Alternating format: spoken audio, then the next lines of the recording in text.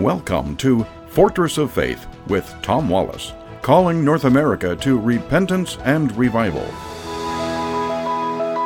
Thank you for joining us today at the Corner of Truth and Courage. This is Tom Wallace. Today, folks, I want to share some thoughts with you. I get calls, I get emails. I do read your emails. I do listen to your phone calls, unless it's laced with profanity and the threats and all that type of stuff. There, certainly, we just hit the delete button or don't listen to that stuff. But occasionally we get calls and emails from you there. Now, I don't reply or call back usually, because, sometimes, if there's a disagreement or, in something that I've said, I appreciate hearing from you. Don't get me wrong. I do appreciate you saying your piece. It's helpful to hear what others have to say. But I don't always reply because, then we'll get into a debate, and I don't have the time for that, folks. I'm a busy person. But one of the things I do hear from some listeners from time to time, get emails and phone calls, we never hear you preach on the love of God. Your message is always doom and gloom and judgment and fear and all this stuff. Why don't you preach on the love of God? And I want to give a response to that here today. Preaching the love of God certainly is a biblical principle, no doubt about it. John 3:16, for God so loved the world that he gave his only begotten Son. Romans 5:8, in that while we were yet sinners, Christ died for us, that he loved us while we were yet sinners. And so, we could go through many, many passages on the love of God. And folks, there are many preachers on your radio dial that will preach to you the love of God. But there's more to the Bible than God's love. But I also want to deal with this part of that message. That message sometimes presents a false remedy. And also, too, it's part of this political correctness agenda that's out there. Let me take you back to my early days in the ministry, because I was a part of that school, folks. I was. But I've left it. And I've left it because preaching just the love of God presents a message to the undiscerning that God is some kind of benevolent, benevolent being that is kind of like a candy man. I can do whatever I want, and it's okay because God will love me. And there's no preaching of the judgment of God today in many of our churches. When I was a young college student and starting the ministry, and I've been in the ministry now 28 years preaching the gospel.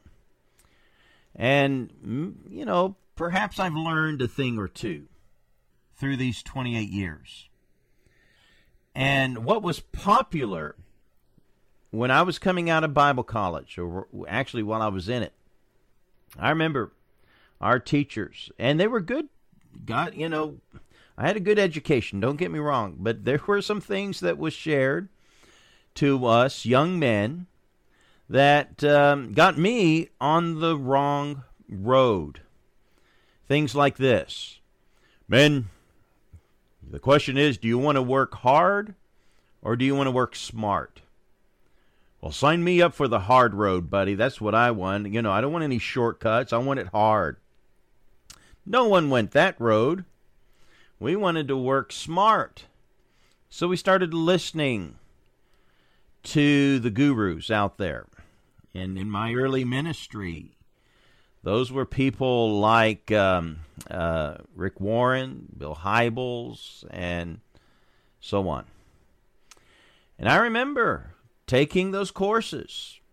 I signed up. I was a student.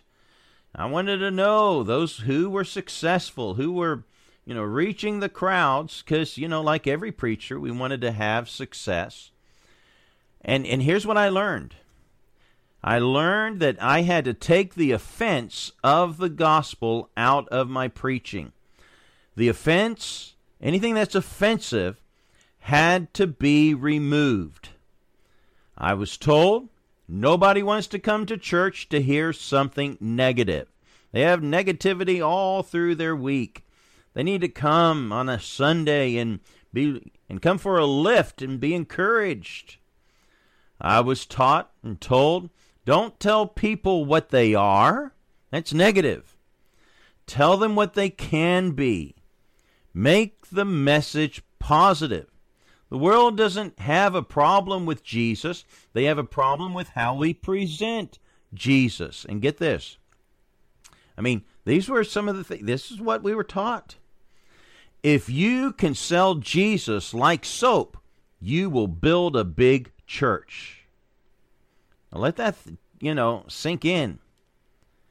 And the truth is that the crowds will come when you make Jesus fun and clean, and the gospel is, all, success and so on there. And then they got down on fear evangelism. Anyone preaching judgment, anyone preaching fear, oh man, they had all kinds of bad things to say about that. And one of the things that was often said, fear evangelism doesn't work. It will only work as long as the fear lasts. So you got to keep the fear on them. Now, folks, I got to tell you, I got saved because I was afraid I was going to go to hell for my sins. Fear evangelism worked for me, my friends.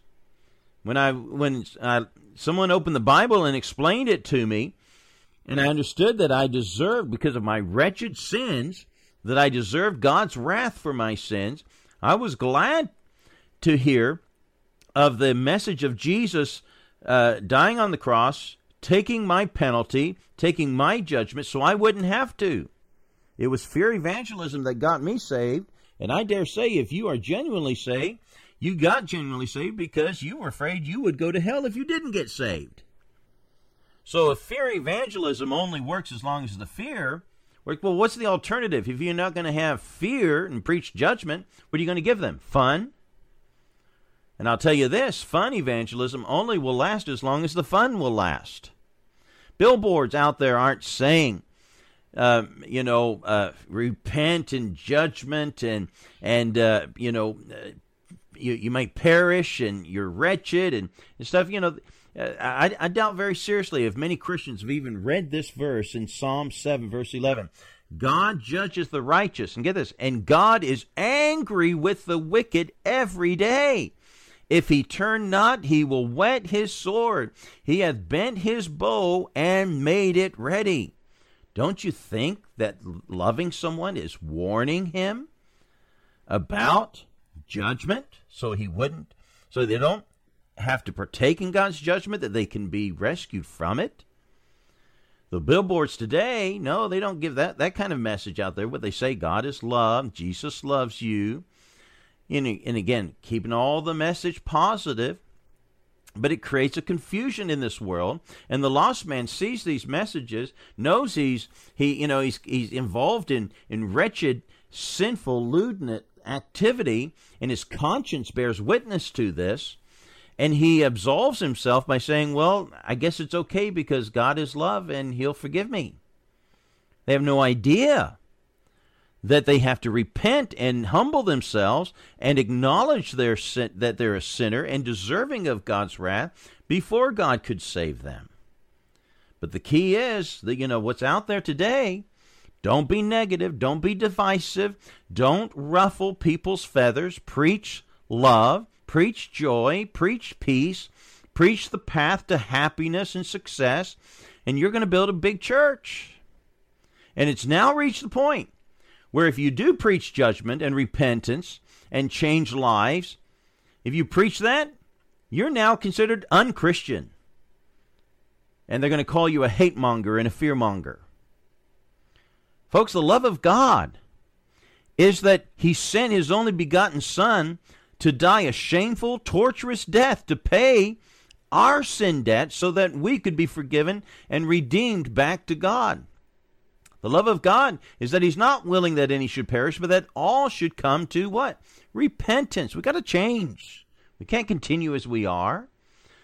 That gate that leads to life, it's a narrow gate, folks. You can't come through with all your sin and all your self-righteousness. You must humble yourself. But we're not preaching that.